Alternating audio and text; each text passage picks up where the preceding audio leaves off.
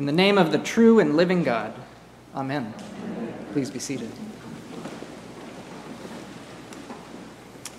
My mom was a teacher, an elementary school teacher, and one of her students was a boy named Tyler. And Tyler had cancer, retinoblastoma specifically, which he was diagnosed with at the age of 2. And at a very young age, he ended up losing both of his eyes. So he was totally blind, but with glass eyes that imitated real ones that he wore. But even so, he did almost all of the same things that all the other kids did. Played at recess, throwing basketballs with friends, helping him say a little to the right, a little to the left, help him make it in the hoop. He, amazingly, he would swim, and even more amazingly, he would ride around on rollerblades. Just imagine that. So remember, this is a 5th grader, and sometimes some of the other kids, he was so good at compensating with his other senses that the other kids asked him if he really was blind after all. They thought he was just trying to fool them. And being a 5th grade boy, he did what you would expect. He literally pulled his eyes out of his head to show them. Around that time, he was diagnosed with bone cancer. And pretty soon he had to have one of his legs actually amputated. But true to form, Tyler got a prosthetic leg that allowed him to run, and then he got a different one that he could use for swimming and boogie boarding. In high school, he was on the track and field team for all 4 years and even became a co-captain during his senior year. He went on to Stanford, where he participated in wrestling and rock climbing.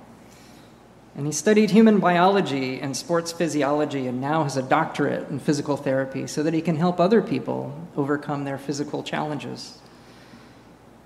So my family grew up with his family. We got to know him pretty well over the years, and watching him as he grew up was inspiring, and it was really humbling.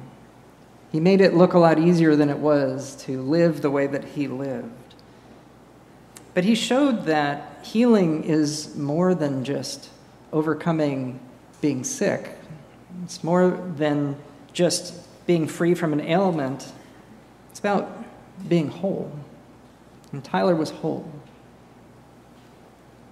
One of the main things that Jesus did in his ministry was to heal people, to make people whole. We call these healings most of the time miracles. And really, if you think about the word miracle, it's a word to describe impossible things. And yet, if you have ever experienced any kind of healing, large or small, physical or other, or if you've witnessed healing anywhere, every healing is a miracle. To speak personally, it was about a year ago that I broke a bone for the first time in my life, and some of you may remember. The bone I broke was my C7 vertebra. It was a surfing accident, and I literally broke my neck. One of the amazing things about that experience, and I remember it was about a year ago when I would look at people moving their necks and turning and think, I know I'm supposed to be able to do that again someday, but I wasn't totally convinced I ever would. But here's the thing that just blew me away. The doctors don't really know how to do the healing. All they can do in a case like that is help you get out of your body's way. The bone itself knew how to heal. When I was able to just not move my neck, the bone mended. It's all on its own. It's an incredible thing, and the miracles that happen, we don't always call them miracles, but they are. And when we step over these kinds of miracles all the time, it makes it a lot easier for me to truly believe that Jesus did do the healings that we read about. I have a favorite icebreaker question that I have used over the years since I learned it. I usually use it with youth, but it can be used with people of most any age. And it's to ask the simple question, to tell about a scar that you've got, a physical scar. Because just about everybody has some scars, and whatever scar you have, they're usually, they come with a good story. And if somebody is willing to honor you with a story about one of their scars, you're going to learn something important about that person. You're probably going to learn a story of healing. And if some of you are feeling extroverted today, we have a good coffee hour after the service. The extroverts among you might actually ask someone to tell a story or two. You will learn about each other. The gospel lesson today illustrates that we sometimes do get in the way of healing, our own healing or the healing of others. When Jesus heals this woman who has been hunched over for 18 long years, the religious authorities around don't celebrate, they take issue. They say that healing should not be performed on the Sabbath because the Sabbath, of course, is a day of rest. There are 6 other days on which to perform miracles, but not on the Sabbath. And Jesus, in his reply, uses a phrase that actually we lose in the English, where he says, "Wouldn't any of you release your animal to allow it to have water on a Sabbath day?" But how is that any different from releasing this woman from her illness? The Sabbath is for rest and for release. Healing in its best sense isn't the absence of ailments, but being released from them. It actually makes sense for the Sabbath to be a day of healing. It's a day of rest, and the importance of rest is that it has a lot to do with lessening our busyness, lessening our distraction, catching our breath, and importantly, getting out of God's way, listening for God's word upon our life, and strengthening ourselves to follow what we hear. I want to conclude with a word about the miraculous that breaks into the everyday from a writer that is beloved to many named Frederick Buechner.